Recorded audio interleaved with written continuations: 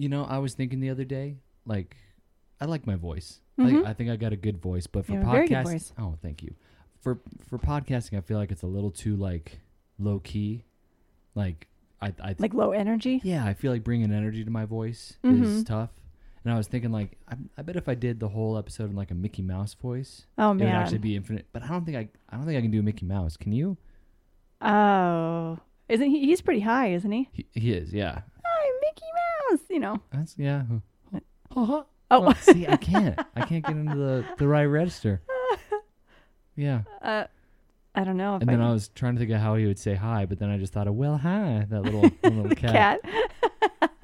Oh, jeez. Jeez, Donald. I don't know. No. No, yeah, I can't do it. Yeah. I wonder if I could do Goofy. Oh, gosh. That's okay. I don't know if that's going to bring energy to your voice. No, but absolutely not. Absolutely not. No. Of course, now Gilly wants Now in. our dog wants in. Mm-hmm. All right. Welcome, everyone, to Life Well Spent with Garrett and Amber. This is the podcast in which a married couple do the minimal amount of research on something they find interesting in a vain attempt to keep their marriage on the rails. It's a joke, Mom. We're fine. We are fine. No, we didn't have dinner together, but that doesn't matter. That means nothing. We're busy, independent, loving people. Mm-hmm. Yep. Who respect each other's just alone time. Exactly. I haven't slept in the office for weeks now, maybe a month. I slept in the office for a few days because I thought I might have COVID, so I self-quarantined, but Yeah. yeah. Anywho. How you doing, honey? I'm good. Yeah, I'm good. I belly's full and I'm chilling. Very nice. Very nice. Yeah. Earlier, after we ate dinner, I came into the bedroom and you were just snug as a bug in a rug, chilling, watching. You interrupted my Kardashian Yes, time. I did. Yeah, how dare I? I said, we got to record tonight. And you're like, oh. Which I'm like, oh, that's awesome energy. No. Oh, yeah. Bring that to the record. Hell yeah. Hell yeah. It wasn't, because I'm always excited to, like, record with you. Oh, yeah, I know. The point of, like, when you don't realize that you have another thing to do before you get to just completely forget about the world and just, like, zone in on TV. That's where my disappointment came from. Was, oh, yeah, I forgot I have a responsibility still before I can really sink down deep into our bed. Yeah. But, I'm here, and it's going to be fun. It'll make the bed even comfier. Exactly. Yep, when we're done. Yeah. I hate that you make me do this. Yeah. Just kidding. Just kidding. I love this. How are you? Good. It's just the past, like, week. Talked about last week how work's been busy, and work's still been a little busy, but we've also just, like, we're moving our banks, like, we're changing banks for tax reasons. Which is such a process. Yeah, we're following up on tax stuff. The boring adult crap. Yeah, and then I had to, like, switch up our internet today, so I had to go and get a new modem, which is a fancy-ish modem. It's nice looking. Yeah, it's aesthetically more appealing than our It's pretty. It's white. Monolith. Yeah. It's got some design on the front. Yeah. Yeah, it's been, like, a ton of just, like, adult work. Yeah. So that's not big the old most boring fun. adult work. Yeah, but that's all right. At least Needs to be done. Yeah, feel productive. Well, what we've been into this week. You want me to go first? Yeah. Okay, perfect. So I realized this week that I've been giving quite a bit of money to the McElroy family. Really? Yes. So the McElroy brothers, they host quite a few podcasts. But the original, I'm guessing probably still the most well-known, most popular, is My Brother, and Me. It's an advice podcast that these three brothers host. And they've been doing it for 10 plus years. Super charismatic, really funny guys. It's just basically them kind of getting together, usually via Zoom or Skype or whatever, and talking, just talking shit. Kind of some stuff they use to propel the conversation as they have their fans write in questions. But also, which I believe this is kind of how they started, is Griffin, the younger brother, will pull questions from Yahoo Answers. And there are a lot of really dumb questions. some are good, but some are like just really silly, and so it launches them into comedic bits. Yeah, it's one that I've been listening to probably the longest out of all my podcasts, and that sounds right. It's just really enjoyable. They're just sweet boys. You know, they've all got kids now, and like I said, they host multiple podcasts.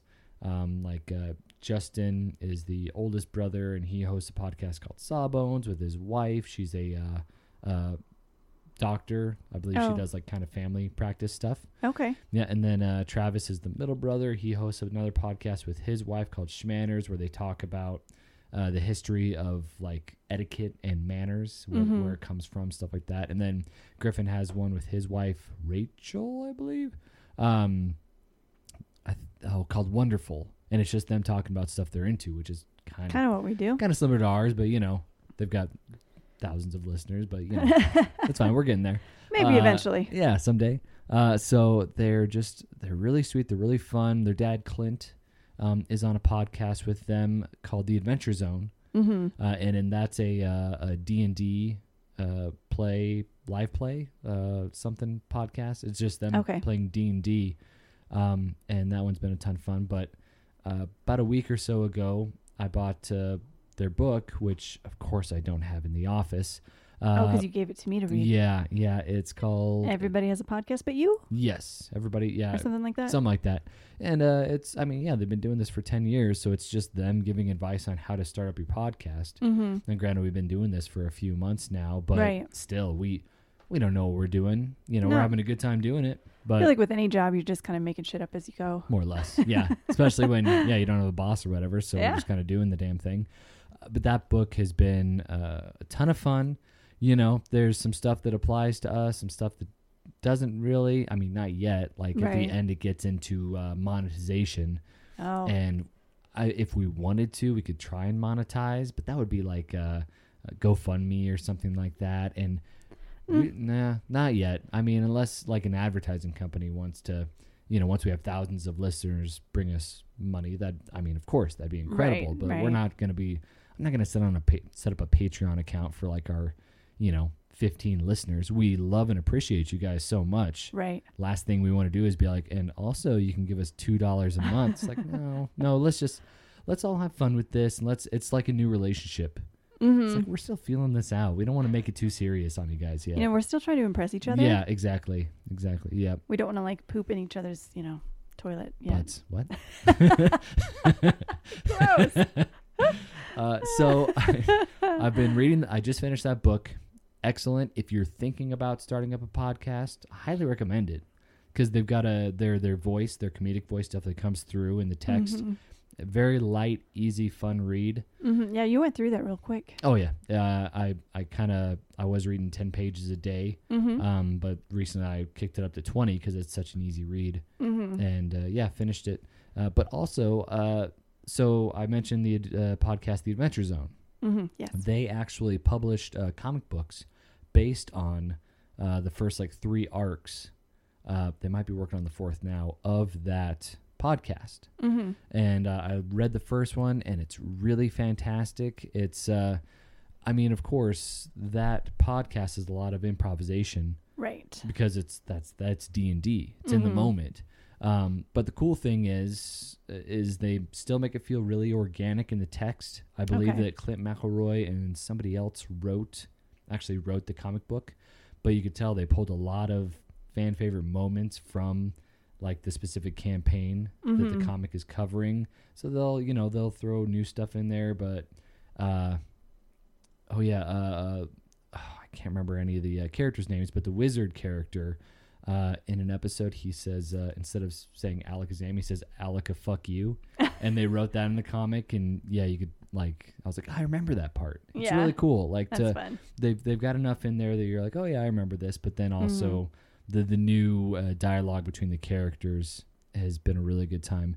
If you're looking to get into D&D podcasts, that's probably the best place to start. Yeah. They finished the first run a while ago, and it's incredible. And then they did a couple of smaller runs.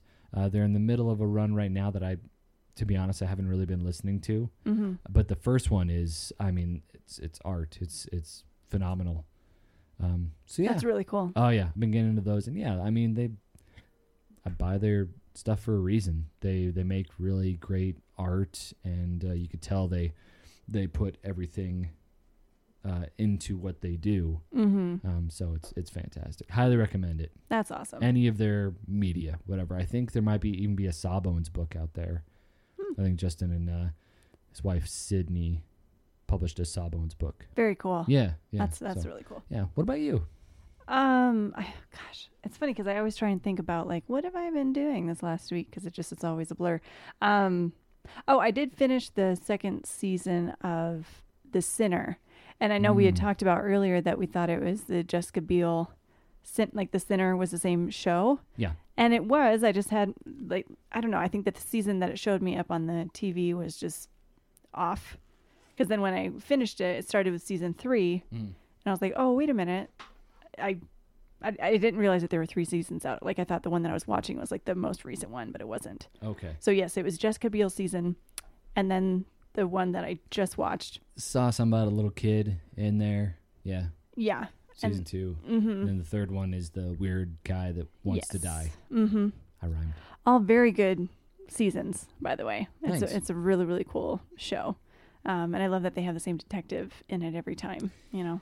Yeah. I don't remember his name. He was in Independence Day. Oh, yep, I'm always going to call him the president. Right? Yeah. I believe that one's Pullman. Something Pullman? I always get Bill Pullman and Bill Paxton confused because, you know, I'm a warm-blooded human being. Right. I think everybody gets them a little confused. But I'm pretty sure Paxton passed away, and that is Bill Pullman. Okay. I will trust you on that because Yep. I have no idea. Write in. Write in and let us know. But yeah, no, it's really, really cool. And the most recent one, like you said, it was the second season, so I went a little bit backwards, but was about a little boy who ended up murdering 2 people that he was with, and they kind of started the season showing like, oh, we're on a road trip to see Notre Dame, I think is what it was. And Notre Dame, the university, or like Notre Dame, the no, cathedral? Oh, sorry, no, what am I thinking? The big ass waterfall, or the big ass. Are you thinking of oh my God, the So New York stupid. Canada border? Yeah, what is that? Oh my God, what is happening to us? We need to change the title of our podcast Oy, oy, oy. to like, help us remember shit. Oh my God, this is ridiculous. Water.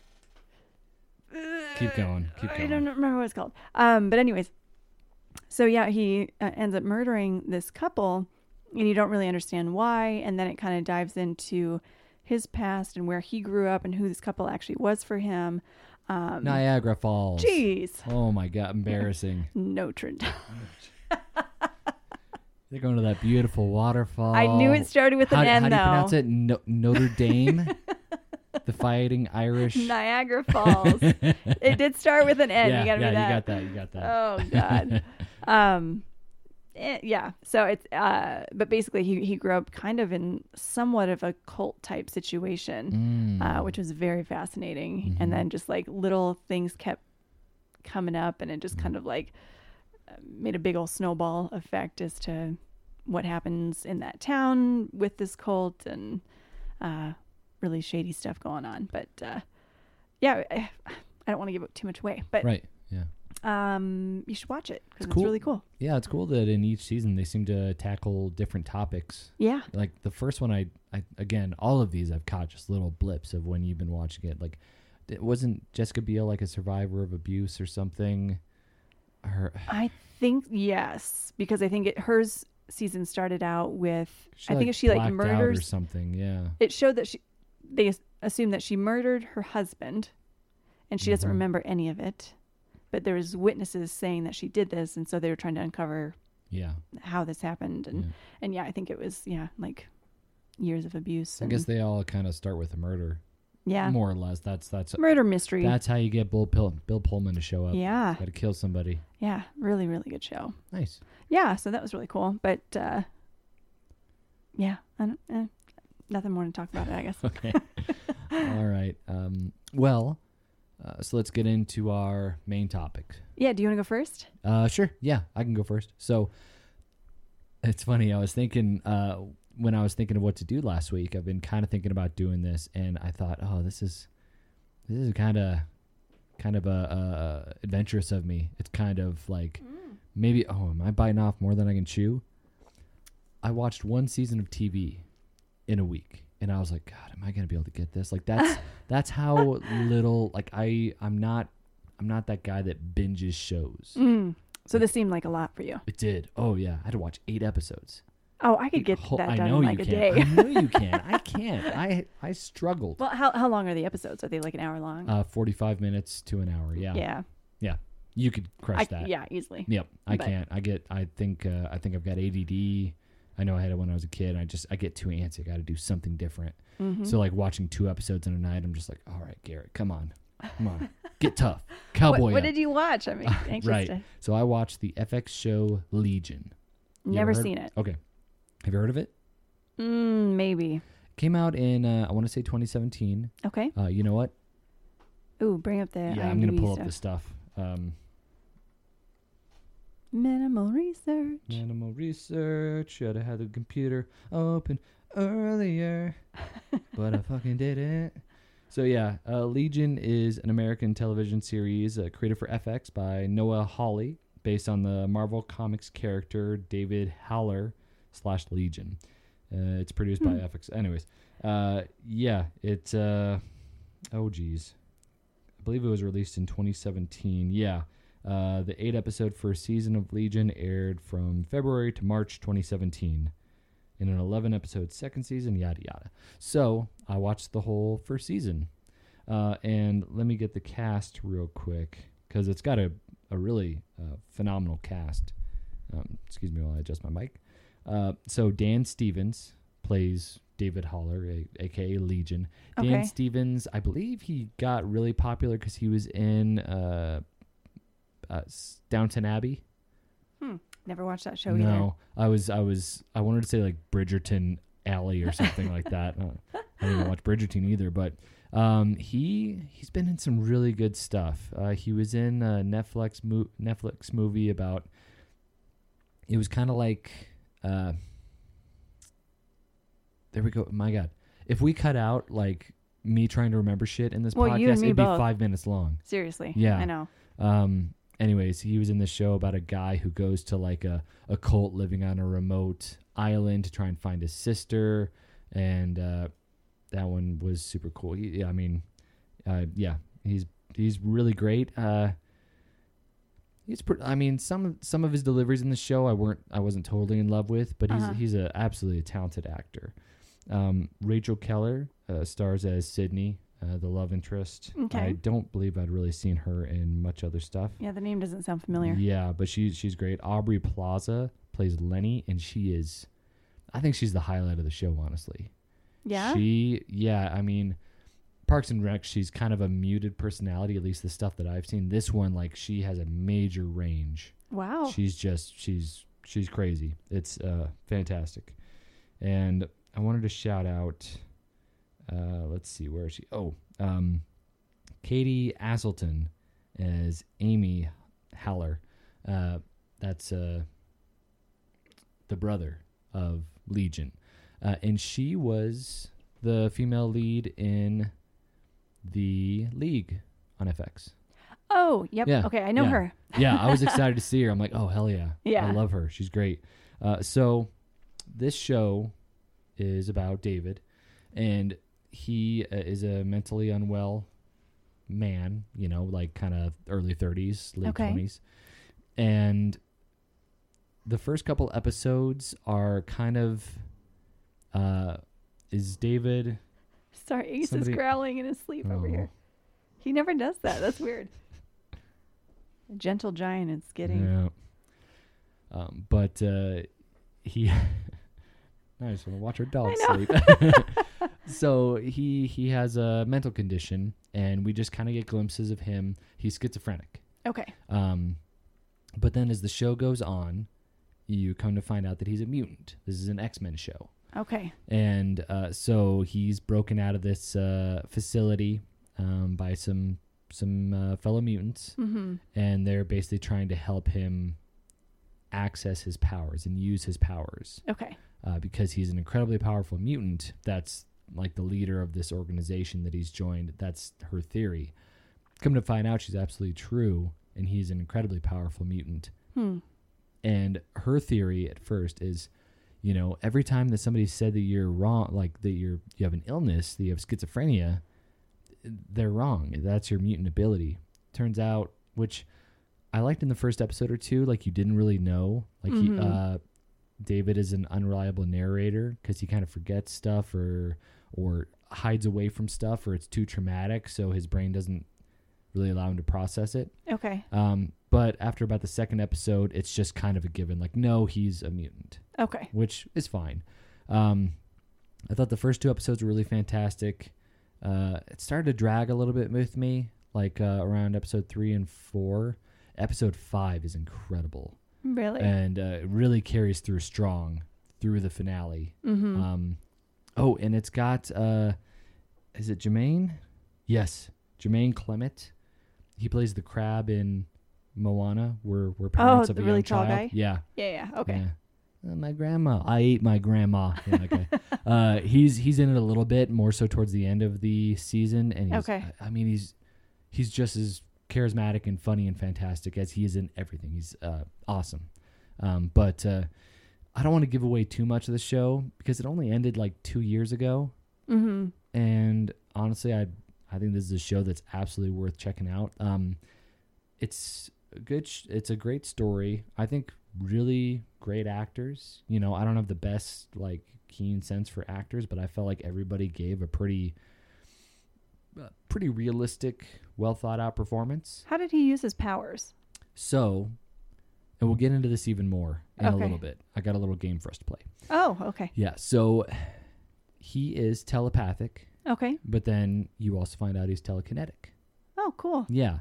So he just uses his brain to do shit, and it turns out, again, he's incredibly powerful. Okay. That comes up later in the season, like you see. And so you said this is Marvel, or this is? It is Marvel, but this is when Fox still owned the license to the X-Men and X-Men characters. Okay. That's why it was on FX. Got it.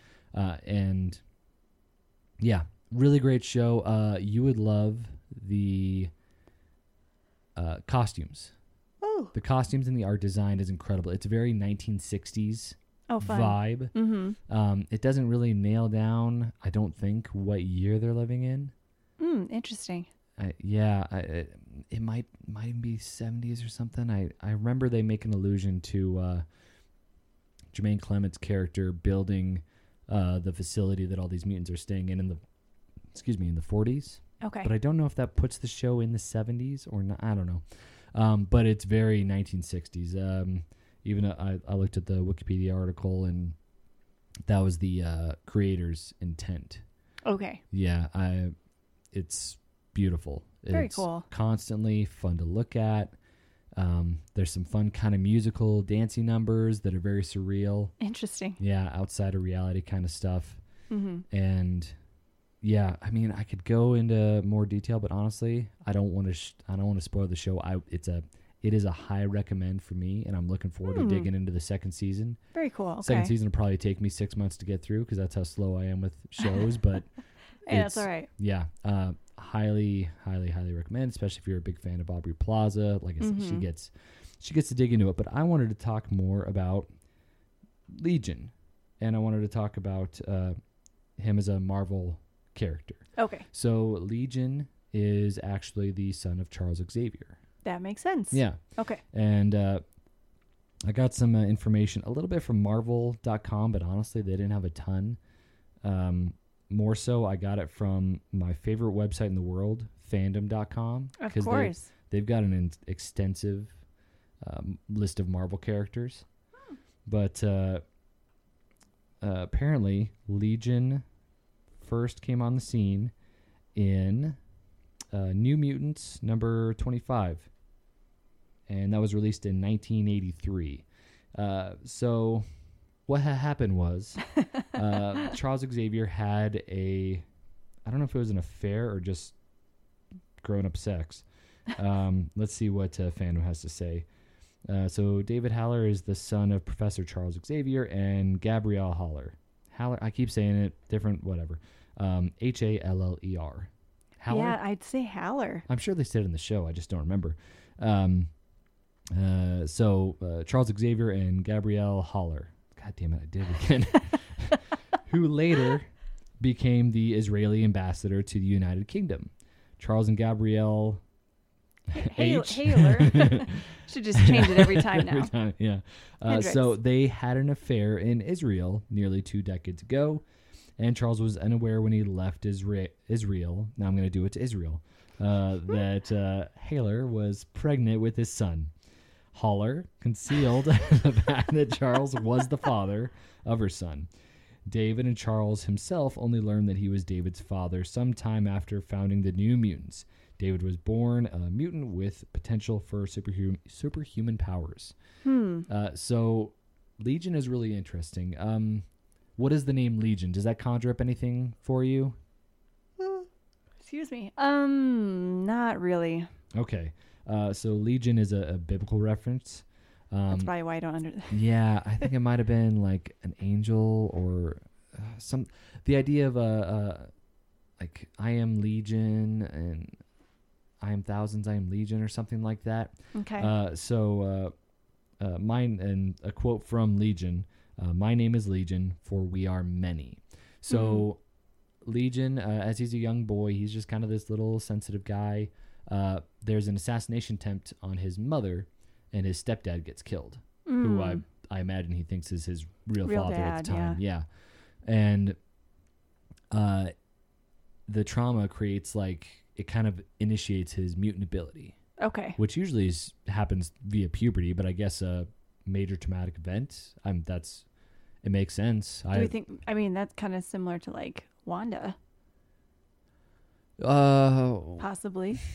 But, Wanda had her abilities. They were just kind of dormant like this.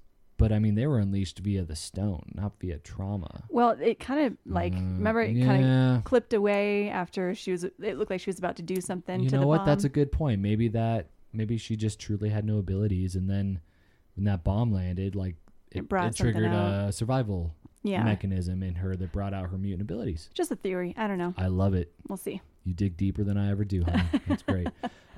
So he incinerates these assassins' minds, but he absorbs the consciousness of one of the assassins. Oh, wow. Might have been a few, but one of the assassins actually sticks around. Okay. So that actually becomes Legion's things as he absorbs psyches. Interesting. Like doesn't appear to be purposefully, but that's kind of his multiple personality disorder. His does he ever let them go? I don't know if he has. I don't think he has control over it. Oh. I'm definitely not an expert on Legion. I haven't really read anything, but now that Marvel does a good job of like setting up, here's the comics you should read to know more about Legion. I'm definitely going to read him because he's interesting. So that's kind of his thing. He appears to like accidentally or purposefully absorb people's powers, their psyches, their consciousness. Okay. And it's really interesting. But I want to play a game with you. I'm excited. And the game is called, hold on a second. Is that interesting? So we are going to go through Legion's psyches. Okay. And I want to read this quick quote from Dr. Nemesis, MD.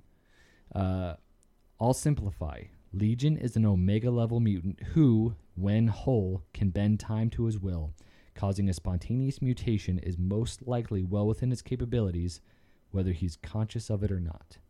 So I don't know the specific designations. This says that Legion is an Omega-level mutant and was also stated to be an Alpha-level mutant with the ability to create spontaneous mutations with varying attributes. So Omega level, I believe, is like the most powerful. So Alpha is the beginning, Omega is the end. So I think Omega is like maybe Alpha. I don't know. Doesn't matter.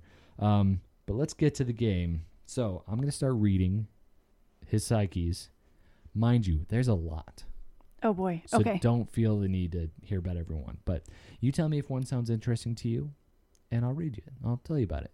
Okay. I'll read you about it because I'm a fucking idiot. So, Jamail Karami, Jack Wayne, Cindy, The Legion. So hold on. Oh, you want me Cindy? to interrupt? Yes. If you find one, if you think one might be interesting. Okay, yeah, let's do Cindy. Cindy, a temperamental, rebellious girl with pyrokinesis. She had a crush on Cypher. Who is Cypher? I don't know. And I don't want to click on the link because it'll take me away and I'll never get back. The Legion, Sally. Sally. She is an obese, lonely woman with Hulk-like super strength and increased muscle mass. Oh. That's sad and cool. Personality 115. Personality 181. Johnny Gamora. Johnny Gamora. This is funny. Also known as Personality 186. He able to transmute objects and enemies into salt. Wow. Sodom and Gomorrah. That makes sense. Another biblical reference. Very biblical, this guy. Time Sync. Personality 302. Sure. Little is known about this persona, but Legion used his persona's rapid punching powers while battling Time Sync. Later in London, Rogue borrowed this power to subdue Magneto. Oh. Yeah, apparently Legion and Rogue have had some kind of interactions because Rogue can absorb people's power, so it makes sense that her and Legion would have some... Absolutely. Mm-hmm. get together every once in a while. Styx. Hold on. Styx. Okay. That's just... You know what personality this is? A rock and roll. Holy shit, you're right. Personality 666. Playing the guitar. Styx's power is to use a touch of death to absorb the spirits of his victims. After absorbing a spirit, Styx can continue to control the victim's body. Oh. He was the ringleader of the sub-personalities to escape from Legion's consciousness after the Age of X. After parting ways, Styx set his headquarters in the catacombs beneath Paris. To lure Legion to him, Styx kidnapped Professor X, but left to Lily his calling card and coordinates to locate him. So dramatic, Styx. Yeah, what an interesting thing to leave behind. A lily. A lily. Lily from Styx. We got personality 749, personality 762, personality 898. Are these just like they couldn't think of any more names, so they just started numbering them? Personality 933. Oh, Delphic. Let's go with that one. Okay. AKA personality 1012. She is a blue-skinned, seemingly omniscient seer willing to answer 3 questions to supplicants. She also gives off what appears to be electric discharges. See a so doctor, she's a am genie? I right? Apparently, yeah. What are supplicants? Supplicants, yeah. Worshippers, I guess. People that are they bow to her. That's as good as I got for supplicants. We got absence, bleeding image. Yeah. Personality unknown. We don't have a number for this. Oh. For this badass. A living voodoo doll. Mm-hmm. He blew himself up with a bomb and nearly killed Rogue in the process. Oh boy, there's a lot of spelling errors. Whatever, it's a lot. The sub-personalities to escape from Legion's consciousness after the Age of X. Okay, so bleeding image escaped with Styx. Okay. During Age of X. We all know this. We get this. How does Legion handle all these different personalities? Not well, it appears. I think he's a pretty tortured individual. I was going to say human being, but he's not a human being. He's a mutant. Yeah. That's a lot to handle. Yes, it is. Gestalt. Chain. Yes.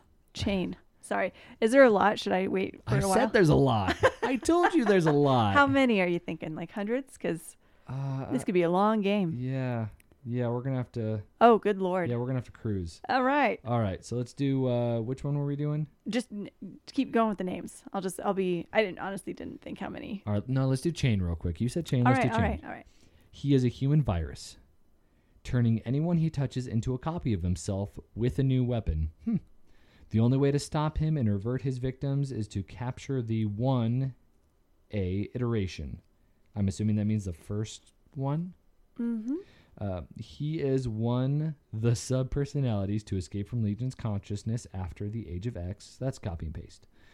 He found taking over London with Suzanne in Sunshine, but was stopped by the... You heard me. I don't know. A few missing words there. Mm-hmm. The Fiend / Charles Xavier, Chronodon. No, you better keep going. All right. There's hundreds of...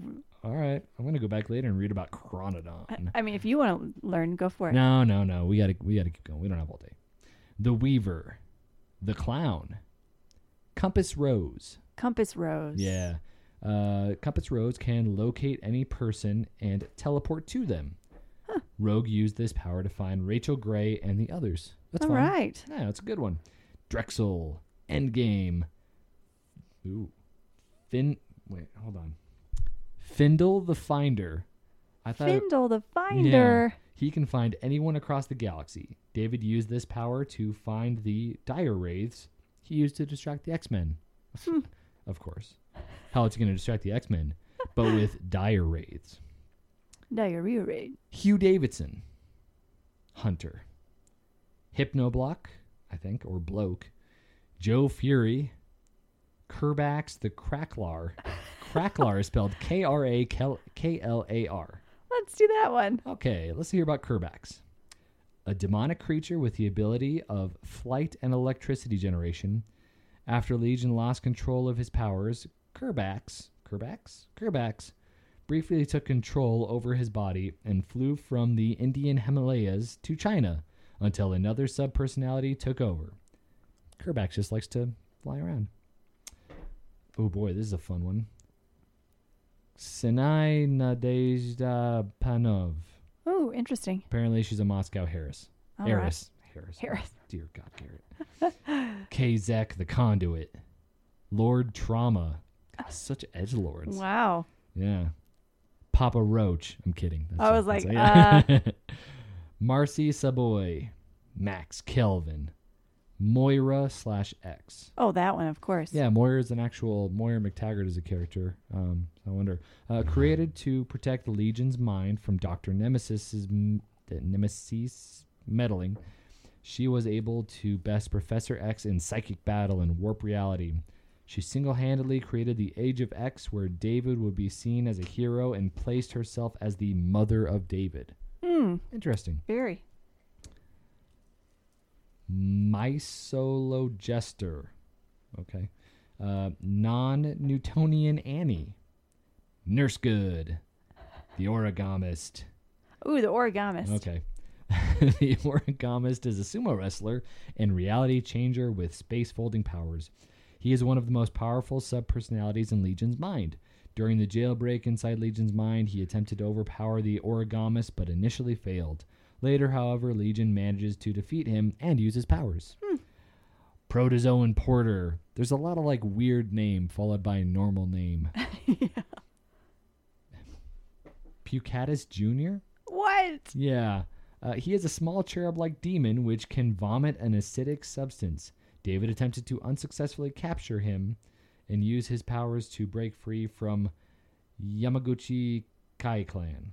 So, okay, because Legion has all these personalities, he can use all of their mutant abilities? Or, I mean, yes, but also you could argue that they just take over the ability to use David to use their abilities. I don't know. I would guess maybe David can access those powers. I don't know if that's like a, who's wearing the mask, Batman or Bruce Wayne thing, or if truly just David has access to these powers. Now, in the movie Split, wasn't that technically like comic booky character? I mean, it ended up being, yeah. Is that pretty similar? This one seems more crazy. Seems like they the writers for Legion kind of had to keep one-upping themselves. Mm-hmm. Hence, we have hundreds, potentially. Yeah. Okay. I think somebody says that he could potentially have thousands of personalities and powers within him, and apparently he can manifest more powers as he goes. So, oh wow, he's mentally unstable but extremely powerful. Skinsmith, Susan in Sunshine, Tommy Har, Tyrannix the Abominoid, Wormhole Wodo. What is that? He can open wormholes across the galaxy. David used this power to summon the Dire Wraiths to distract the X-Men, of course. Of course. Wounded Boy, Zari Zap, and Zero G Priestley. Like David Priestley? Was that his name? Who's David Priestley? Something Priestley. He was in 90210. Something Priestley? Presley. I wonder if that's like a little reference to him. Anyways, I don't know. he can control gravity. David used his power to remove Magneto's helmet. There are other unnamed personalities. Let's see. 1, 2, 3, 4, 5, 6, 7, 8, 9, 10, 11, 12, 13, 14 just on this list. My gosh, we could be here all night. Yes. Yeah. Strength level. I thought this was really funny because I thought they're going to be like, oh, he's an Omega level. Right. Legion strength level. Legion possessed the normal human strength of a young man of his age, height, and build who engaged in no exercise for half his life, but thereafter began to engage in moderate regular exercise. I think we were thinking different strengths because I thought, he's super powerful, but it's like, well, no, it's not like he lifts, bro. Weaknesses, his dissociative identity disorder. He suffers from dissociative identity disorder, also known as multiple personality disorder, which was triggered after the death of his stepfather. His powers allowed him to hear and feel the thoughts of all the people killed around him. This led to the creation of the first 3 personalities with a distinctive psychic power. One was telekinetic, one was telepathic, one was pyrokinetic. This was later expanded to an unnamed number of personalities, possibly thousands, all with unique power. That is a lot to deal with. Yes. The poor guy. Yeah, he's a interesting character. I know only thing I really knew about him before watching the show and doing this minimal research, as we are wont to do. He showed up in the second X-Men movie. X-Men... what was that one called? You look at me like X-Men I should know United, this. maybe? Something like that. Yeah. Anyways, towards the end, it turns out there's a very powerful mutant that, the big bad guy is holding on to, and it turns out to be Legion. He's just like this little kind of weak dude in a chair, but he's incredibly powerful. Crazy. Yeah, so if you go back and watch X-Men 2, your boy's in there. Wow. Being a little weirdo. So they're definitely... Did they sign on for season 2 of Legion? There's 3 seasons, yeah, and they've all been released and the show is done.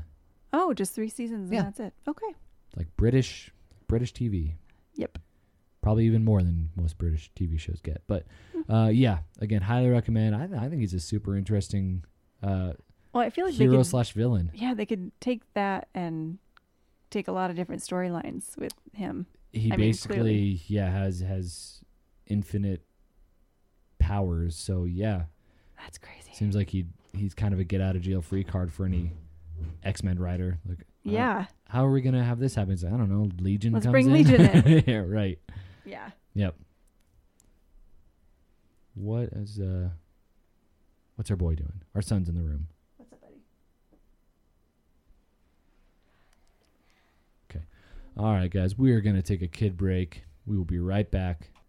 Welcome back. I'm not Garrett. I'm Carbax the Trapezoid, and I eat too many pastries and sleep a lot. That's a weird name. Look at me. I'm Legion, baby. Love it.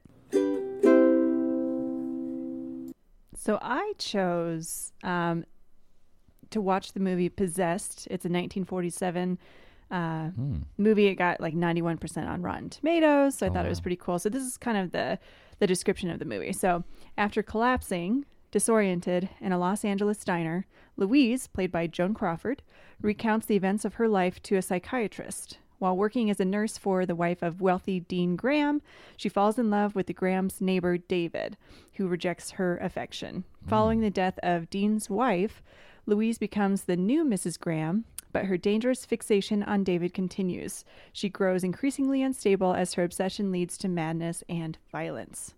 I've never heard of this. I hadn't either. Yeah, I honestly just kind of like Googled movies about madness. Sure. And this one had come up, and I thought, it's a black and white film. And because we did the 31 horror movies in 31 days, that turned me on to black and white films. So I thought, I'm going to try this one out. Because we did a couple black and white films, I think. We did Young Frankenstein, which, obviously wasn't from I guess the black Blackula and white wasn't. era. No. I guess maybe just older movies. But still, yeah, absolutely. Yep. So, I just thought that might be kind of a fun one to watch, and it did not disappoint. Really? It has 91% for a good reason.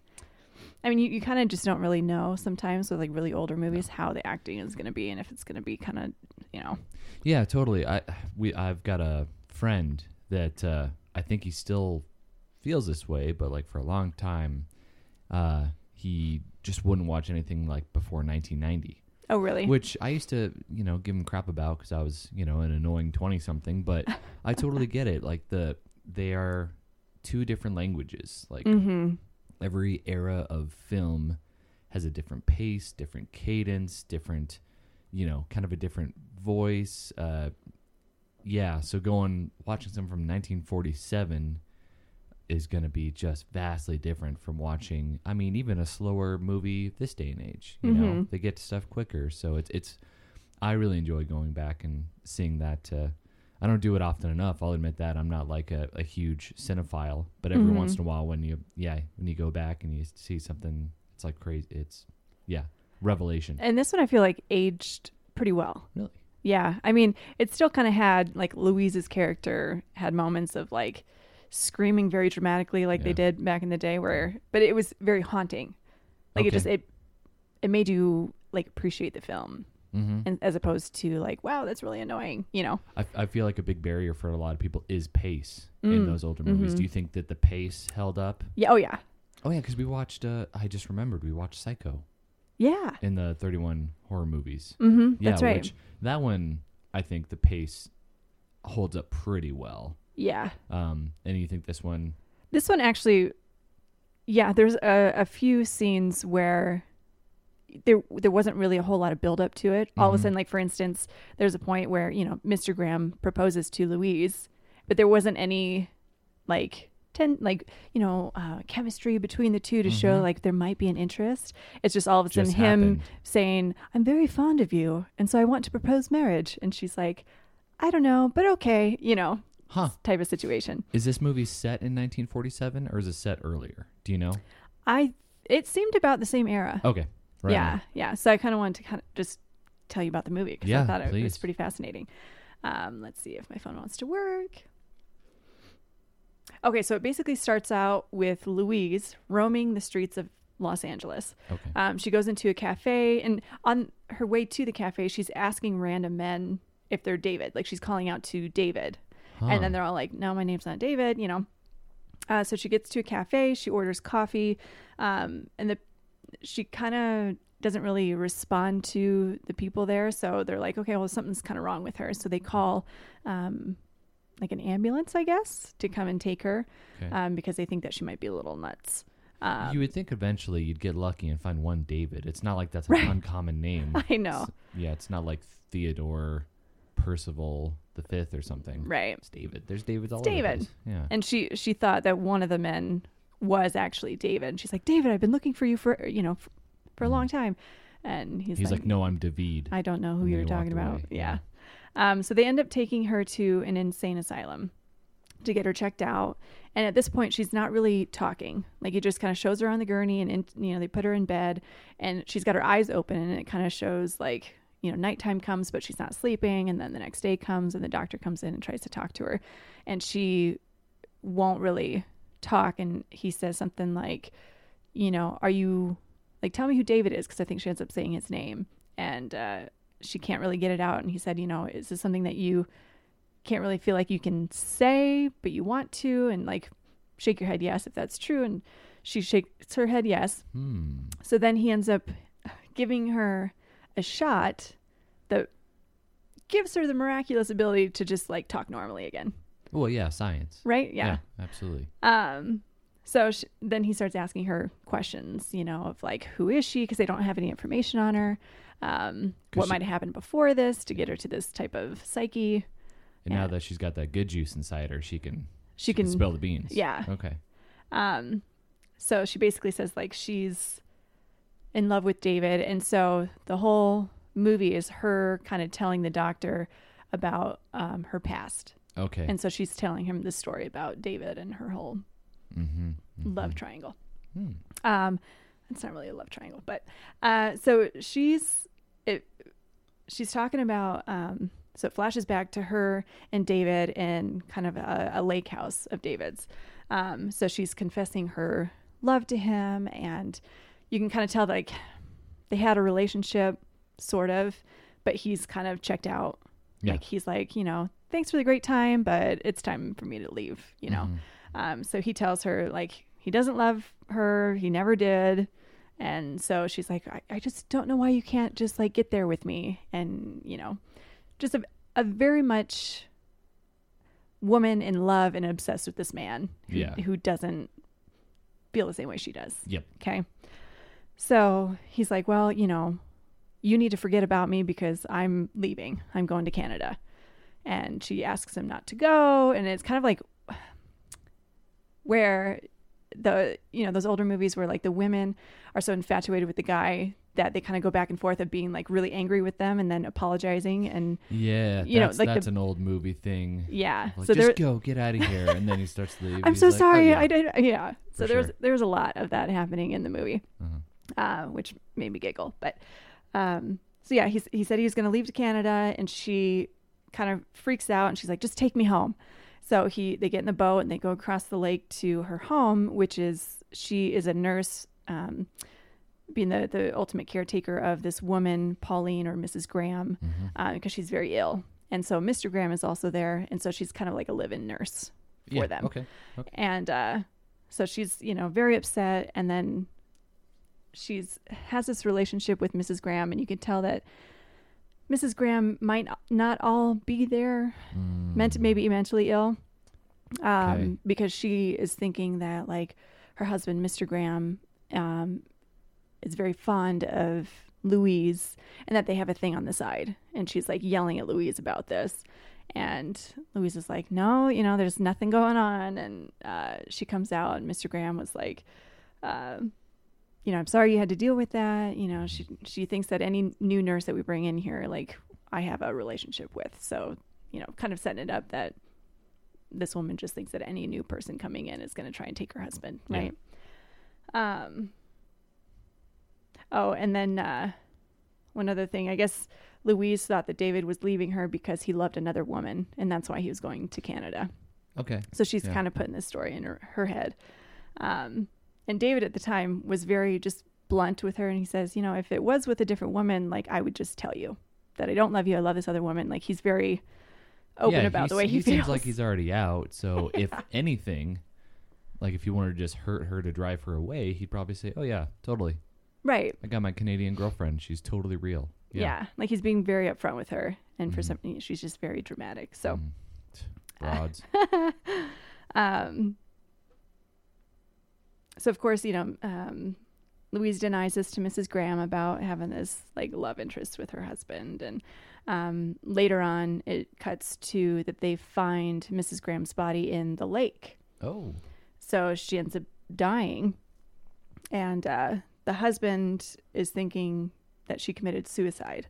Okay. Because like the detective there is, questioning the husband as to, what do you think happened? And, her slippers are found over here, and like Louise is there, and she's kind of there and thinking like, oh, I shouldn't have gone to the village. I shouldn't have left her alone. Like they kind of thought that she did this on purpose because she just wasn't happy, I guess. Yeah. Yeah. Okay. But later it was actually named that it was an accidental death later on. But Mr. Graham has a couple kids, Wynn, who is, I don't know, maybe 8 or 9. And then he has an older daughter, Carol, who's kind of like in college at the time or going to college maybe. So Wynn is 8 or 9 and then a college age child. Uh-huh. How old are these people? Well, one person, one deceased person. I mean, they're probably in their 50s. Oh, okay. I was imagining a lot older. So, okay. No, yeah. Like I said, they seem very young. Like Louise and Mr. Graham are kind of about the same age. Okay. So yeah, if she was senile, it would have been like super early onset. Yeah. Dementia or something. So it was, okay, cool. Yeah, I think it was just painting the picture. Yeah. Got it. So the kids come back in town, and when they find out about their mom, and the oldest daughter, Carol, confronts Louise after the whole trial of like determining, if anybody was at fault for Pauline's death. Yep. And she basically said, my mom wrote me letters all the time and told me, how my father felt about you. And I just can't believe that you would like come and ruin my family. And she killed herself because of you. And, and Louise was denying it and just said, there's a lot of things you don't know about your mother. This has been going on for a very long time. So there's like a rift or, I guess a rift between the two of them. Absolutely. So at this point in the movie, would you say that none of the women are likable or redeemable characters, or they're all just kind of complex? They're just complex. Because so far it seems like the guys are pretty even-keeled and know what they want, and the women are just crazy. Yeah. But... yeah, I mean, right now, I think, like, Carol seems kind of normal because she's just going off of what her mother told her, and she thinks that her mother was telling the truth. Yeah, that's fair. She's just... so she's like, I'm not, potentially misinformed, one side of the story. Yeah. That makes sense. Like, I'm not going to call you mother, like, if you're going to marry my dad or whatever. Don't call her mother. Right. You're not your mother. You're a grown woman. So she basically said that she's going to leave because I guess her dad came up and was just, said to apologize to Louise, and she wouldn't. And she's like, I won't be in the same house as this woman, Said, Megan, apologize. No. It's a Key and Peele reference. Love it. Yeah. So then after all of this goes down, Mr. Graham asks Louise to move with him and his son to Washington to kind of help look after his son. So he doesn't really need her there as a nurse, but just more as a nanny or a live-in nanny, I guess. Yeah. And I guess David kind of comes back around after they've moved to Washington and been there for a while, because I guess he kind of works for Mr. Graham. Oh. And so they've had this relationship, like, I don't know if it was a working relationship or just a friendship for a long time. Mm-hmm. And then they ended up working together on something, I don't know, something in the oil industry, I think. Oh, yeah. So as he's there visiting Mr. Graham and talking about business, Louise is there and she's like, oh my God, like David's here. I can't believe this. And so if you could do me a favor and call him by his given name, David. That would help the title. Okay. Thank you. But so there's a point where like Mr. Graham goes to read a bedtime story to Win, his son. Mm-hmm. And so Louise is able to talk to David one-on-one, and they have a pretty heated conversation. Talk to who? David. Thank you. They had a pretty heated conversation. I mean, it starts off very nice and, her being like, oh, it's very nice to see you, yada, yada. Mm-hmm. And then of course it flips a switch, and it was interesting because she's like, don't you want to give me a kiss? And he's like, well, no.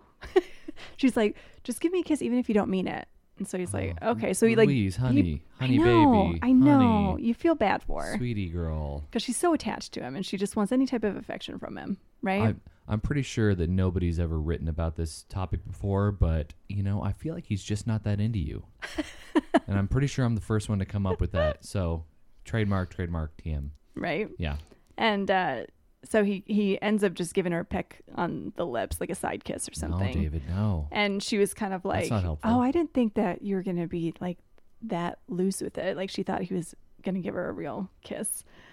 So of course that flips a switch and she starts calling him like selfish, and he kind of just laughs her off like, oh, like here you are attached to me and I've told you like how I feel. Like it's not my fault that you're still in love with me, right? Broads are dames and dames is broads. So that was super awkward, and David ends up leaving, and of course Louise is upset. And I think Dean comes back into, or Mr. Graham is also Dean, comes back into the room, and all of a sudden she's like so upset, and she's like, I just need to leave. I'm leaving, and doesn't tell him why.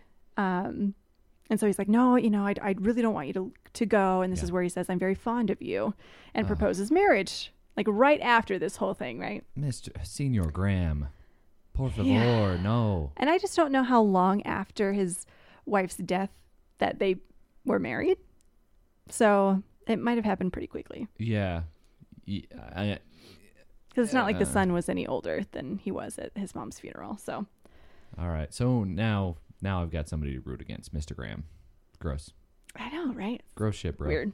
Knock it off. So she tells him that she's not sure. She's like, I don't love you the way that you love me, sort of. Huh. Weird how that works, Louise. But she ends up saying, yes, I will marry you because I know that I can make you happy. Even though. So he goes in for a kiss and she turns away, she's like, I'm just not there yet. It's like, well, yeah, because you have no relationship with this guy other than he is your employer. The 40s, man. I don't know. And now he's trying to, whatever. Anybody who is alive in the 40s, write in. Tell us if that's how courtship worked, because that seems weird. I'll have to ask my grandma. Yeah. I think she was.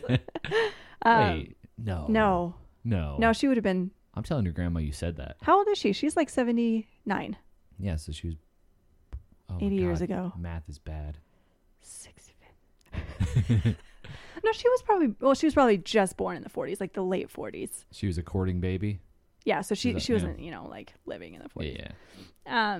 So then it cuts to the wedding and David arrives. And Louise asks Dean, David comes late.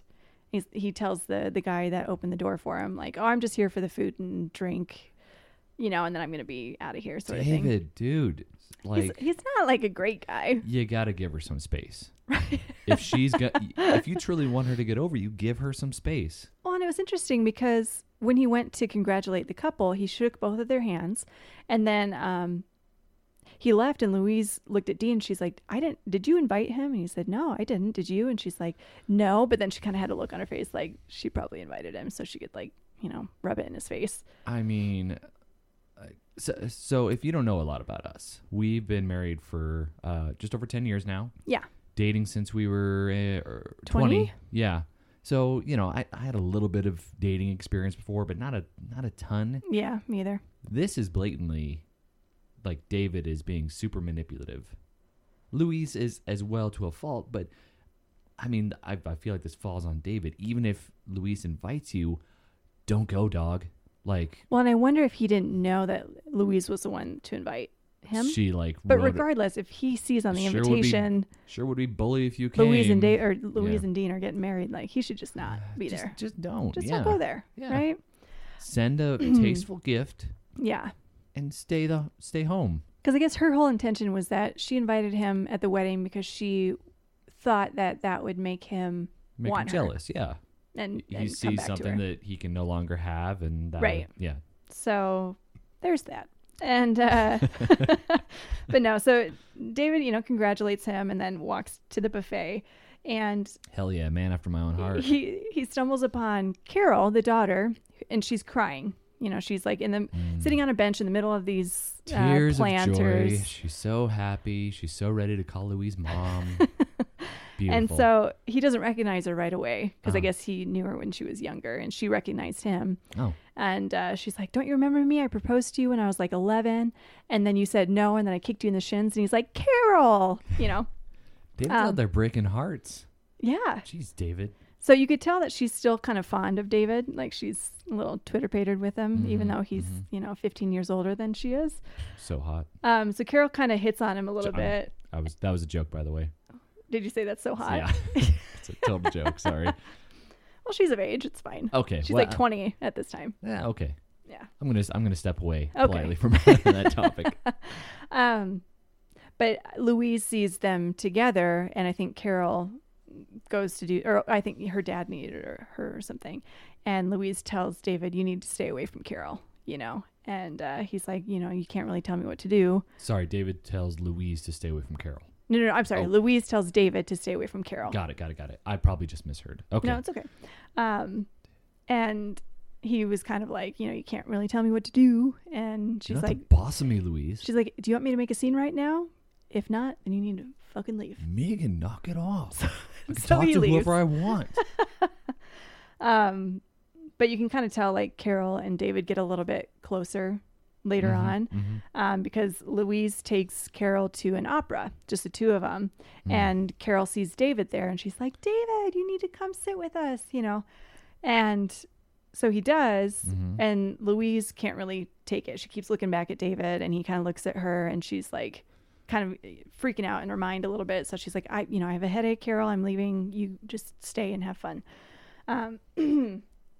Then she sees that David is dropping off Carol, and she sees them walk into the house, and you hear David say like, oh, we really fooled her. And they ended up like embracing and kissing.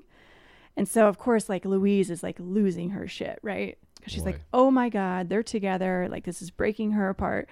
But it ends up being all in her head.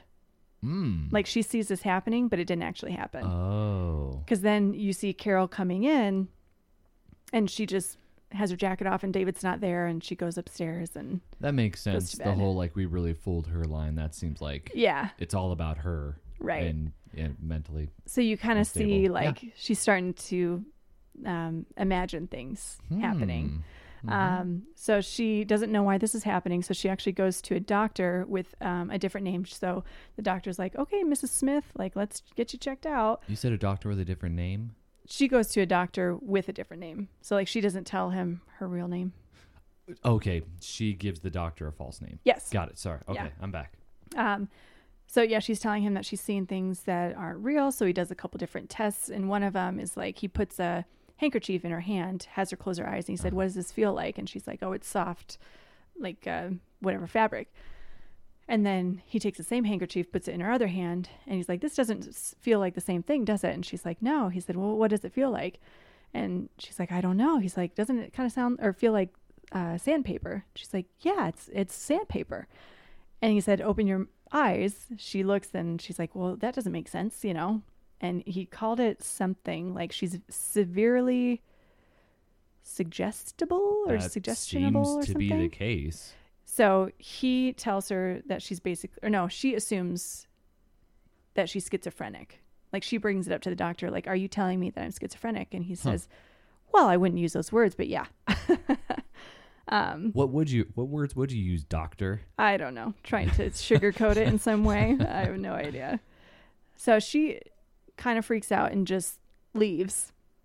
And she tells... Is that how every scene ends in this movie? Louise kind of freaks out and leaves? Yeah. Yeah, basically. You know, she's working on her inner demons, I guess, you know? But she ends up telling Dean that she's having issues and that she doesn't feel like herself and that she wants to leave him. And he's like, I'm not going to just let you leave. We're going to figure this out together. And she is like crying and she is admitting to him that she helped Pauline kill herself because Pauline wanted to go down to the dock. And so she let her go there. And she's like, and then, what was it? Something about, she was standing there with her and Pauline got really close to the edge and she just like jumped in and killed herself. So she thought that she was partly responsible because she brought her down there, which normally she wouldn't have been able to do on her own, I guess. Yeah. Yeah. But he's like, no, that's not the way it happened. You weren't even around when this happened. And she's like, well, what are you talking about? He said, you were in the village. I took Pauline to the dock and she had asked for me to grab her sweater. And when I came back, she was gone. Okay. In the lake. So he's like, you're not leaving me. And he said, we're going to go back and spend the weekend at the lake house and just try and, get through all of this stuff together. That's a great place to go, where the trauma happened. And that's what I was thinking too. Just kind of hang out. Right. Like just face your demons, So they get there and she goes in the house by herself because I think Dean's called away by one of the guys that's taking care of the house. Mm-hmm. And she hears the bell that normally comes from Mrs. Graham's room in the kitchen. So she's like, oh my God, and she thinks that so she goes up and you just hear her screaming bloody murder, right? Dean hears this, comes running up the stairs, and she's in the corner and she's telling Dean, I can see Pauline, she's telling me to go kill myself in the lake. Huh. And he's like, what are you talking about? There's nothing there. And she's like, she's right there. She's looking at me and she's talking to her like she's real, right? And so she's breaking down, and Dean ends up like turning on the light and saying, "See, there's nobody there." And she's like, she didn't turn on the light? No, it was like all in the dark. Yeah. Okay. Not how I would have gone about it, but I know, right? Me and Louise are two different people, apparently. So he's like, "See, there's nobody there." And she's like, "She was just here. I don't understand." And so somehow they get into a conversation, and he makes her feel better about the situation. That she's maybe not crazy, but that she's just thinking these things because she feels like guilty or something. I don't know. Yeah. And again, she's not the boss of you. Right? If she tells you to kill yourself, just don't do it. Yeah. Yeah. So then all of a sudden, they feel better. She's happy. And so he takes her back to their house. They leave the lake house. And she was like, "We need to like keep this energy going. Like, let's go out." And so they go dancing. Yeah. And it just shows them they're having a great time. They're laughing. They're dancing the night away. I'm surprised they didn't go to the site where like her dad left her when she was a child. Let's go hang out there. Right. Let's hang out at some other places where deep, disturbing trauma occurred. Right. Yeah. So in the midst of this happiness, Carol's there with David. Carol comes up to David because I guess she invited him out, and they have this little conversation up at the bar. And you can kind of tell they're starting to date. Do they all live on an island that's like 1 square mile? Probably. Apparently you can't go anywhere without running into a Carol and a David. I know. Yeah. And then Carol ends up seeing, Louise and her dad, and she's like, "Oh, let's go over and say hi." So then they get together, and Carol kind of at the table kind of paints this picture and is talking to the both of them about like, "Oh, David is, he used to play piano, but he'd be just recollecting old memories between the two of them." Yeah. And kind of like creating little like digs at David, I guess. I don't know what she was doing. I think she just kind of like felt better, kind of trying to put him in his place, I guess. Carol is doing this. I'm sorry. No, Louise. Louise is. Okay. That makes more sense. Yeah. Come on, Louise. Grow up. So it's super awkward dinner conversation. And then it kind of cuts to, let's see. So Carol gets home after that night. Louise and Dean are already there. And I think Carol comes in and asks Louise for something. And Louise has said, like, "Come sit down. Like, let's chat." And she basically tells Carol that David lies, that he's a liar. She shouldn't be with him. She's like, "He's just using you to get to me. He's in love with me. Like, don't, be anywhere near him." And she's like, "I don't think I believe you. I'm going to talk to David about this." I'm going to say something controversial. I don't think Carol's here for the right reasons. Right? I think not Dean. David. I think David the Bachelor should go and be with somebody else. Right? It's just kind of awkward. Like you're dating your buddy's younger daughter. Yeah, and then Chris Hansen comes in, or whoever hosts The Bachelor. Chris Harrison. Yeah, Chris Hansen was the one that was trying to find predators. Oh. Yeah. Oh, that's way different. Remember that show? Catch Predator? Yeah. Yeah. Crazy. They should merge those two shows. Bachelor and To Catch Predator. Awkward. Why don't you come have a seat? Why don't you come sit down? Gross. So Carol ends up leaving, and then I guess it kind of insinuates that Louise had this same conversation with Dean, saying that, David had bad intentions or whatever. Dean later confronts Louise and says, I talked to both of them. Why did you lie to me? And I guess all that afternoon she was crying up in her room, I guess. And she's like, "Well, because I wanted to. I wanted to lie, and that's why." I'm a sloppy bitch that loves drama. Right. Yeah. So then, he tells her like, "Hey, listen, I tracked down a doctor. He's coming to dinner tonight. I would love to have you talk to him." And so she's like resisting at first. Yeah. She's like, "No, I'm not crazy. I'm not going to have some doctor tell me that I am." Right. Yeah. And then the conversation goes to her basically accepting it and says, "Okay, I just want to do anything to make you happy. So I'll sit down with the doctor and talk to him." She's like, "Just let me rest before dinner." And he says, "Okay." He leaves, and then she changes and she sneaks out to go confront David. So she ends up getting to David's place, and it shows him he's actually packing. And she sees this, and she walks in, and she's like, "Where are you going? I see that you're packing again."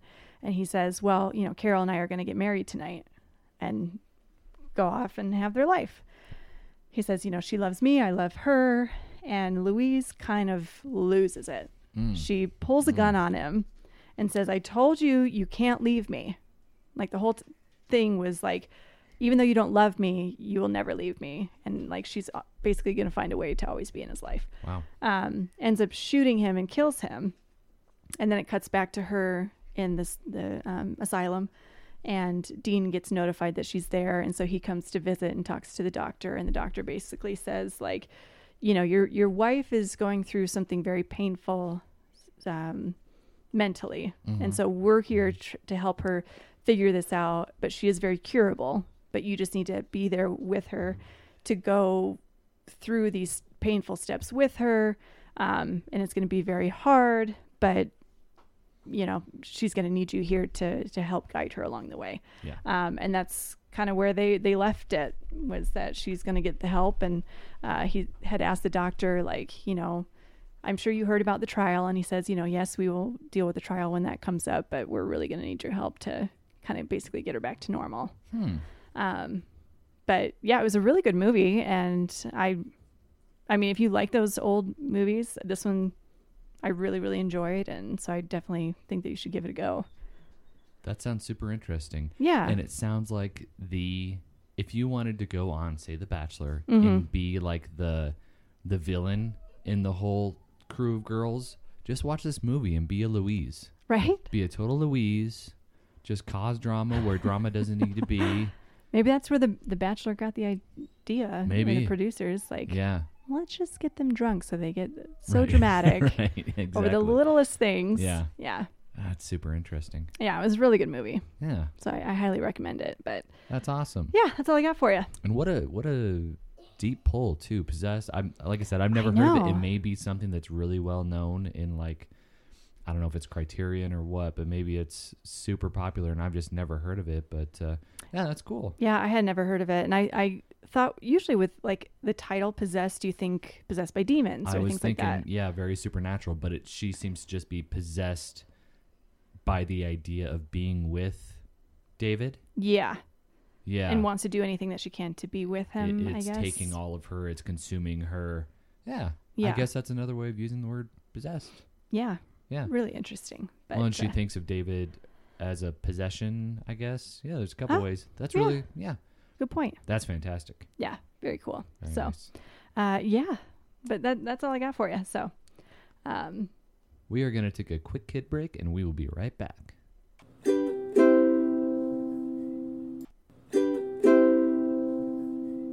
So we are back, and this was the first episode of March Madness, which I was very excited for. And so thanks for listening to our stories, and we'll kind of cut it here. If you don't want to listen to us talk about WandaVision, the very last episode. Yeah, we watched the, I assume series finale. Yes. I don't think they're going to do a WandaVision part 2. I think they kind of told the story, and now they're leading those characters into other MCU. We'll get into it. Yeah. So, yeah, thank you so much for joining us. With this kind of updated format we're doing, we'll just surprise you guys next week with what other madness-related pieces of entertainment we're going to be talking about. Yeah. Yeah. So, as always, like Amber said, thank you guys so much for listening. It means the world to us that you hang out with us for an hour and a half each week. And Amber just started up a Twitter account for us. We did, yes. Yes. I'm just assuming like at Life Well Spent, or was Life Well Spent with Garrett and Amber? Garrett and Amber. Mm-hmm. Something like that. Yeah. So if you can track us down on Twitter, because apparently I don't remember the address, please follow us. We just figure, Twitter is going to be a little easier for people to engage with us if you'd like. Just because people can, shoot us a DM or reply to something real quick. Thought it might be a little more conducive to conversation. But if you're a grandpa and you like email, you can email us at lifewellspent@yahoo.com. Excuse me. Oh, my goodness. And we're also on Instagram at life_well_spent_. Yes. Yes. So please engage with us there. We want to hear you guys' feedback. positive, negative, constructive. Whatever you got. Yeah. If you want to tell us what you had for lunch, we'd love to hear it. So, all right. Well, thank you guys so much. Have a fantastic week. And we're going to fight about this later. Bye. Bye. All right. Let's get into WandaVision. Yeah, I'm excited. Yeah. One of my favorite pieces of like kind of MCU media so far. I think Definitely. It was just such a unique, interesting story. Mm-hmm. And I love the way they left it because, I mean, Wanda did some really bad shit. Like, she controlled people's minds. But it was unknowingly. I mean, well, she knew that she was controlling them. Yeah. She thought she put him in kind of a state of peace when they're in it. Tranquility, yeah, but we kind of talked about this. That's still not good. No, not at all. Like influencing somebody, not allowing them to do what they want to without their permission, right? No matter if you think you're making them feel good or not, is. You know what's interesting? Mm-hmm. So she made the twins appear, and they weren't real. She made Vision appear, and he wasn't real. Right. Couldn't she have technically done that with the townsfolk? What do you mean? Oh, you mean like created townsfolk that weren't necessarily real, as opposed to just taking over the people that were already there? She could have. I wonder if that would have taken too much of her like magical bandwidth. Oops, sorry. I don't know. Maybe. And I mean, I mean, you talked about her not meaning to cause anybody harm, but also it appears that she just didn't mean to create this hex dome at all. So I think it just kind of happened, and she thought, oh well, I'll go with it. And gotta let the dog in. Hold on. Yeah, I really like.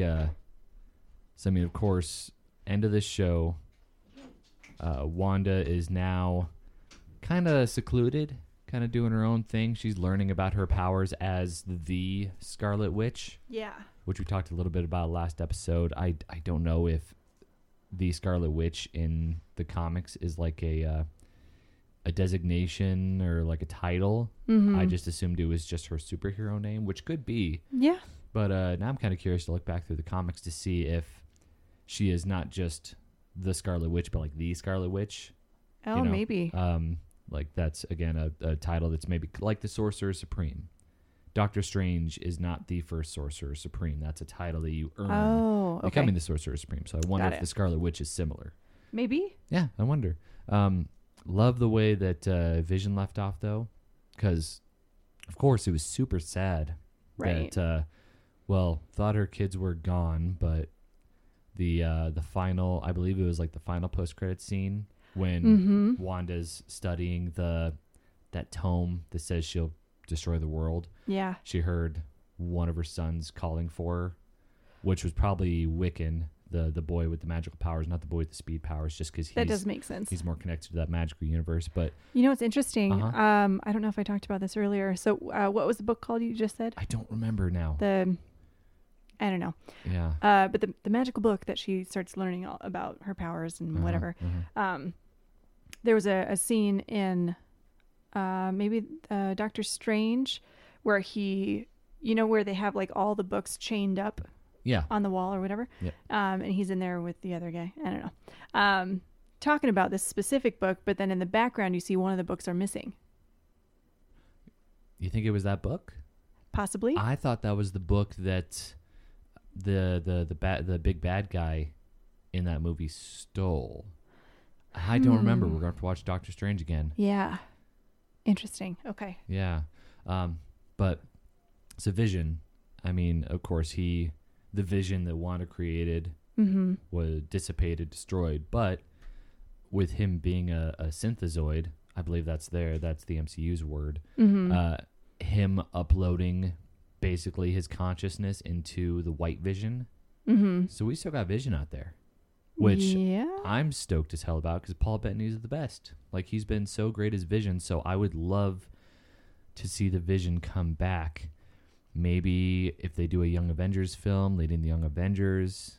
I mean, if he was doing his own thing, of course. Like, I think Vision's just a huge well of potential. A buddy of mine was telling me this storyline, parts of it at least, kind of match up with one of the earlier comic book storylines he read when he was a kid.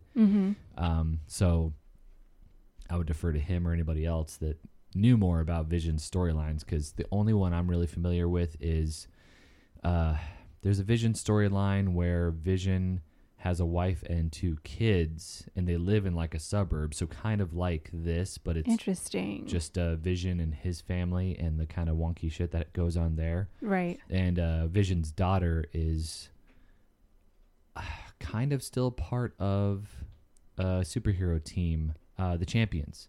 Oh. And that's got Miles Morales as Spider-Man, Miss Marvel, excuse me. Oh, geez, this cocky little guy. It's not Cannon. It's shit. I'm not gonna be able to remember his name. But apparently, she exploded in a big accident, but she is actually still alive. And granted, I read all my comics on Marvel's Unlimited app, so all of my knowledge is 6 months old. So if you're out there, you're reading the Champions, and all this sounds super old, it's because it is. Because I pay for the Marvel Unlimited app. That's how I'm going to read my comics. Yeah. Viv Vision is his daughter. Okay. She's really great. I like her. Name. Yeah. It's basically Vision, but a teenage girl not understanding at all how society works, and it's fun. I think that's really interesting to kind of play with that dynamic. Yeah, definitely. So I have no idea what I was talking about. White Vision. Yeah. Excited to see how they use them. They set up so many good, meaty story beats in this show, which I really like. I kind of wanted something more impactful in the MCU, but then again, maybe something hugely impactful happened in this show and we just need to see it like unfold somewhere else, like sorta. happen in the Doctor Strange movie, or from what I'd heard, we'll actually see reverberations of this in Spider-Man's next film, Spider-Man Can't Go Home. I think so. Something like that? I think yeah. So, I'm sure we will see reverberations. I just wanted to see that a little more immediately. But, again, we got some hunky chunky, like Monica Rambeau. Yeah. She's now being called up into space. Yeah. And that'll be interesting to see what happens. Yeah, haven't seen anything with Sword besides, the leader on Earth being a jerk. Right. And getting arrested. Mm-hmm. So now hopefully Monica, I don't know, like will she team up with Captain Marvel up in space? Will she head up her own team? I know Captain Marvel was leading Alpha Flight for a while. Maybe Monica can... oh, man, if they introduce Alpha Flight... What is Alpha Flight? Alpha Flight is a Canadian superhero team. Okay. They've got a big kind of Yeti-looking dude, a basic white guy, but they've also got this little dude named Puck. And he's like super dense, so he'll like run into people and hit them real hard. Oh, that's cool. They're kind of a fun B team. I think that's fair. I don't think anybody's like, oh, my favorite Marvel team, Alpha Flight. But I mean, look at what they did with Guardians of the Galaxy. Nobody was talking about Guardians of the Galaxy. That's true. When it came out, and they made it cool as hell. So I think that especially if they want to continue with more of the cosmic stuff. I mean, not necessarily Alpha Flight, but if Monica Rambeau did lead that team or something like that, or, I mean, maybe she'll interact with Guardians in the new Guardians of the Galaxy movie coming in 2 to 3 years. Or maybe a whole, I don't know. I know that Marvel is pretty good about releasing their, like, film timeline years ahead. Yeah. And so I'm sure that they wouldn't. Well, I don't know. I don't keep too good a track of that stuff.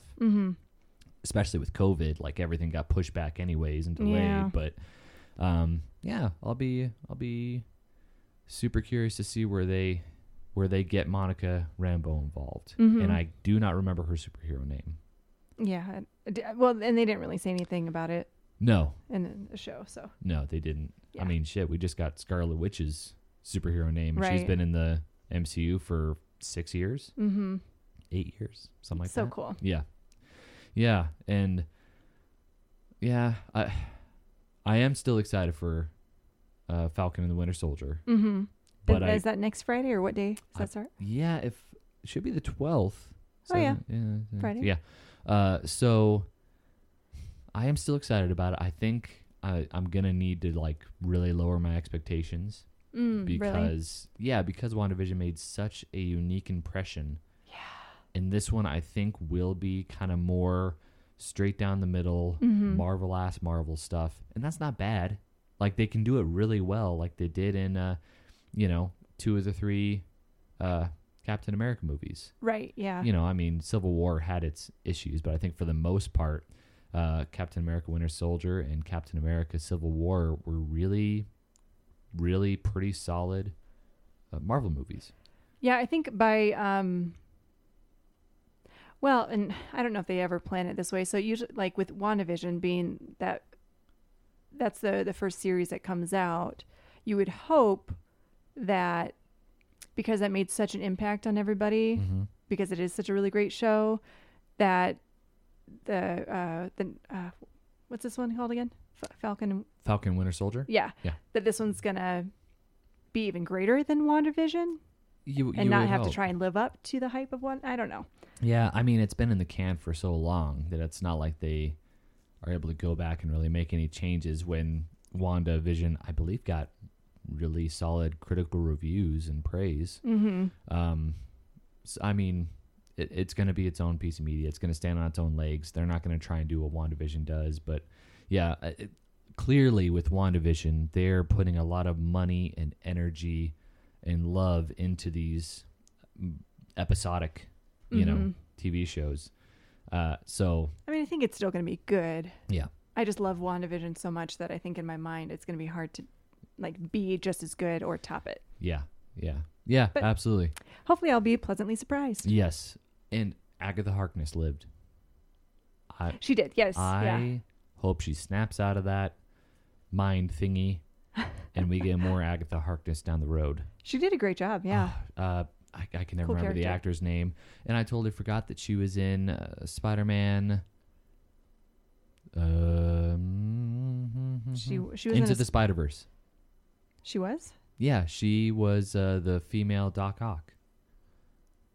Remember Spider-Man Into the Spider-Verse was the animated one? Yeah. Yeah, she voices the Doc Ock character. And cool. She was great in that. Yeah, so I think Marvel kind of knows that she's just the best, so they're going to keep using her. I would knock on wood, but that's poor audio quality, I think. We didn't really get anything from Kat Dennings' character. All she did was run a ice cream van into... She helped to get Leader of S.W.O.R.D. arrested, but we didn't get anything from her or FBI agent Lee. Was that his name? That sounds right. Yeah, I think so. Which I really liked their characters in this show. I think they expanded upon them a little bit. I know they're making another Ant-Man, so hopefully... Oh. Or maybe he was Yang. Anyways, I hope that that character comes back because he's the actor. He's fun. Of course, Randall Park. Randall Park is so delightful.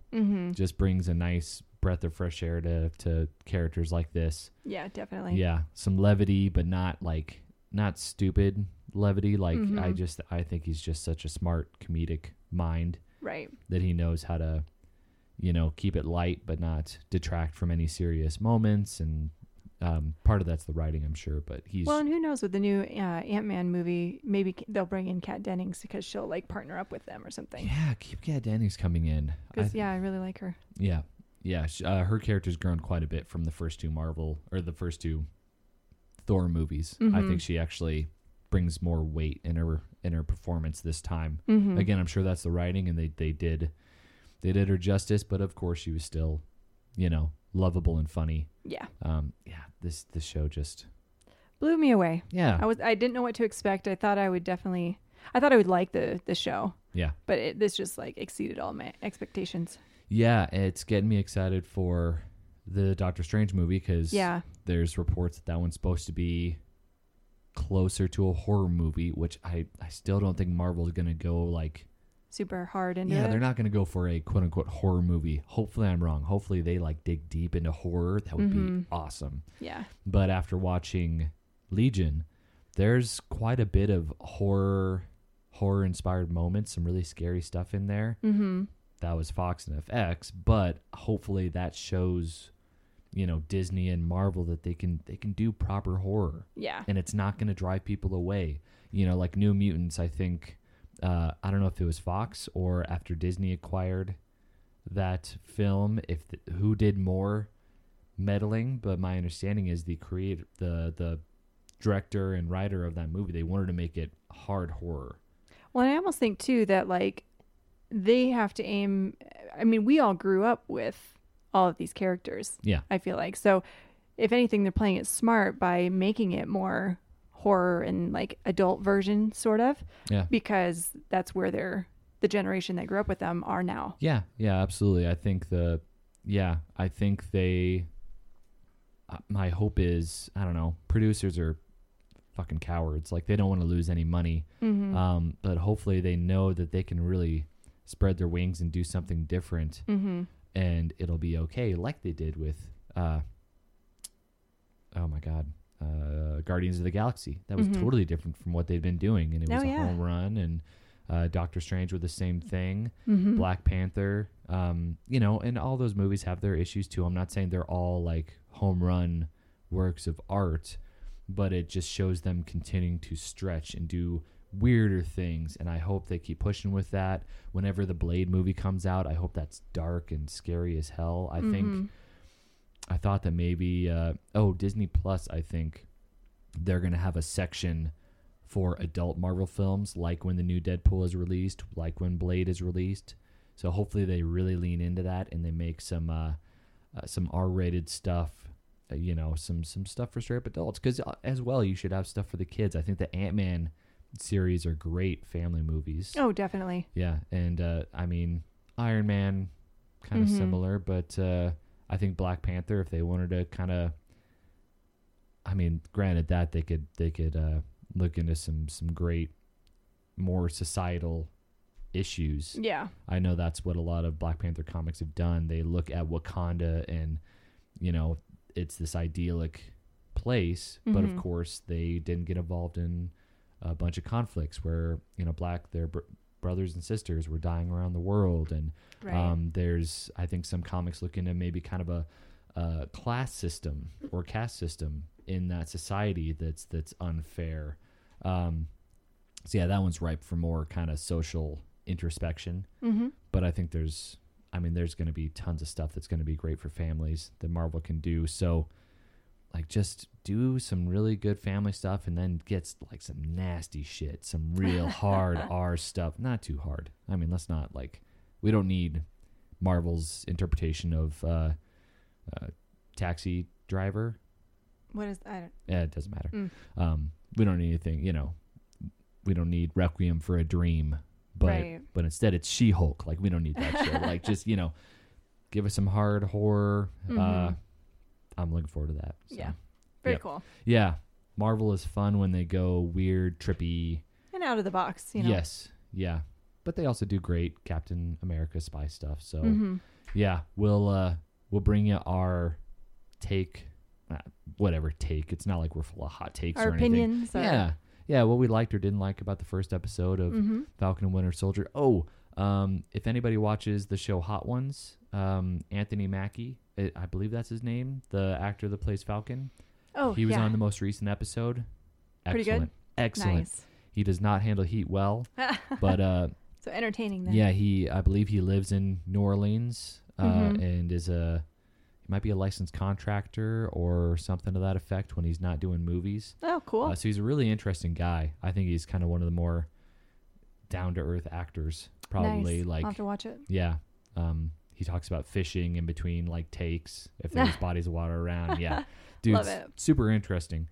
So yeah, we're going a little long this episode, but again, if you're with us, appreciate you being here, and you gotta let us know what you thought of WandaVision. Yeah. Yeah. I mean, text us if you got our number, because I think the show is pretty popular, but I've got one friend that I've been talking to about it. So we want more conversation, more absolutely conversation always. Yeah. But awesome. Well, thank you again, guys. Have an incredible week. Really appreciate y'all. Thank you. Thank you so much. Don't be a Richard. Thank you. Love you. Bye. Love you.